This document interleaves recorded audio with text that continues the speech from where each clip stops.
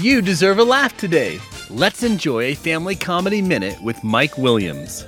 The New England Journal of Medicine said if we laugh 100 times a day, it is equivalent for our heart muscle of jogging 10 miles. Wow, 10 miles. Yeah, obviously not for all the muscles, but for the heart muscle.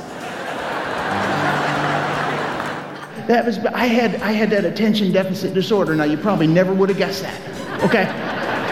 See, I've outgrown it now, because I'm 40. To help you understand how that fits in, I grew up 3 years before the invention of Ritalin, okay? I grew up under an experimental medication called the belt, okay? So that was my history. I'm Tim DeTellis, president of New Missions, reminding you to make a difference right where you are. Visit FamilyComedyRadio.com.